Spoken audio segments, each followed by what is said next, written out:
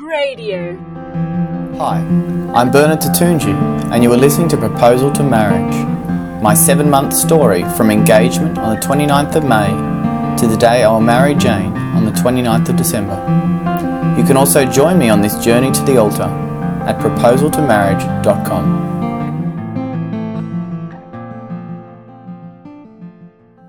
Learning to swim. I am used to other people getting engaged.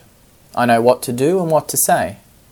However, as I discovered, it was very different when I got engaged myself. Someone asked me the day I proposed if I felt any different. And at that point I was surprised by the question. Why would I feel different?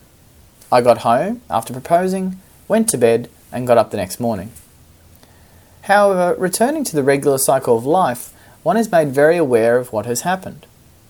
Jane and I work in the same building. In fact, we work on the same floor, so there was the joy that goes with our colleagues knowing both of us. I was not at work the day after we got engaged, so it was Jane who faced all the initial cheers and spent most of her days showing the ring and retelling the story.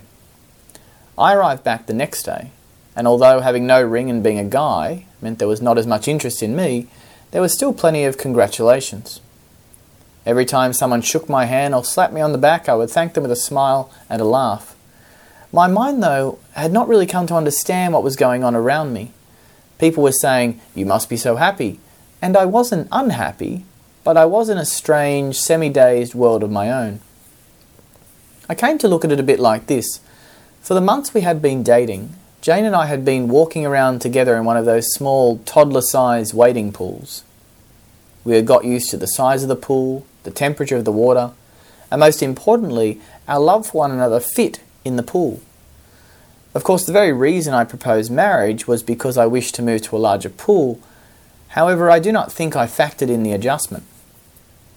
All this time I had been playing in this puddle of water, and all of a sudden after proposing, I found myself in the Olympic-sized pool where my feet could not touch the ground, and I realised I was not even that good of a swimmer. The love that seemed overwhelming prior to engagement felt, in those first few days, like it had dissipated in this large body of water. I did not love Jane any less than the day before I proposed, but becoming engaged, more is expected of your love. Before proposing, we were just a couple of teenagers hanging out, and in an instant we had become adults. I have realised that being engaged does not fill you with some upgraded type of love. The love you have continues, but with a new, more serious goal in sight. That first day I arrived back at work, my colleagues also put on a little engagement party for us. We walked into a surprise table of food and drinks and the cheers of everyone. Jane was given a little veil and I was given a tuxedo front. A few words were said assuring us of prayers and wishing as well as we moved towards being husband and wife.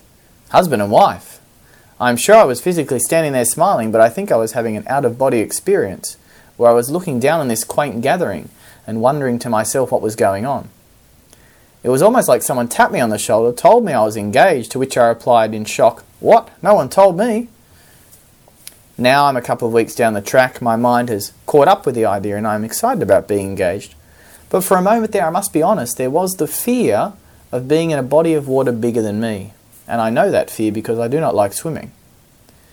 Besides that, I've never dealt with change well, and this is one big change. There was a slight trepidation that I may have made an error, because I did not feel as overwhelmed with joy as I thought maybe I should. Rest assured though, it was early days. Whatever fear there was has cleared. I am enjoying the larger sized pool and am slowly learning to swim.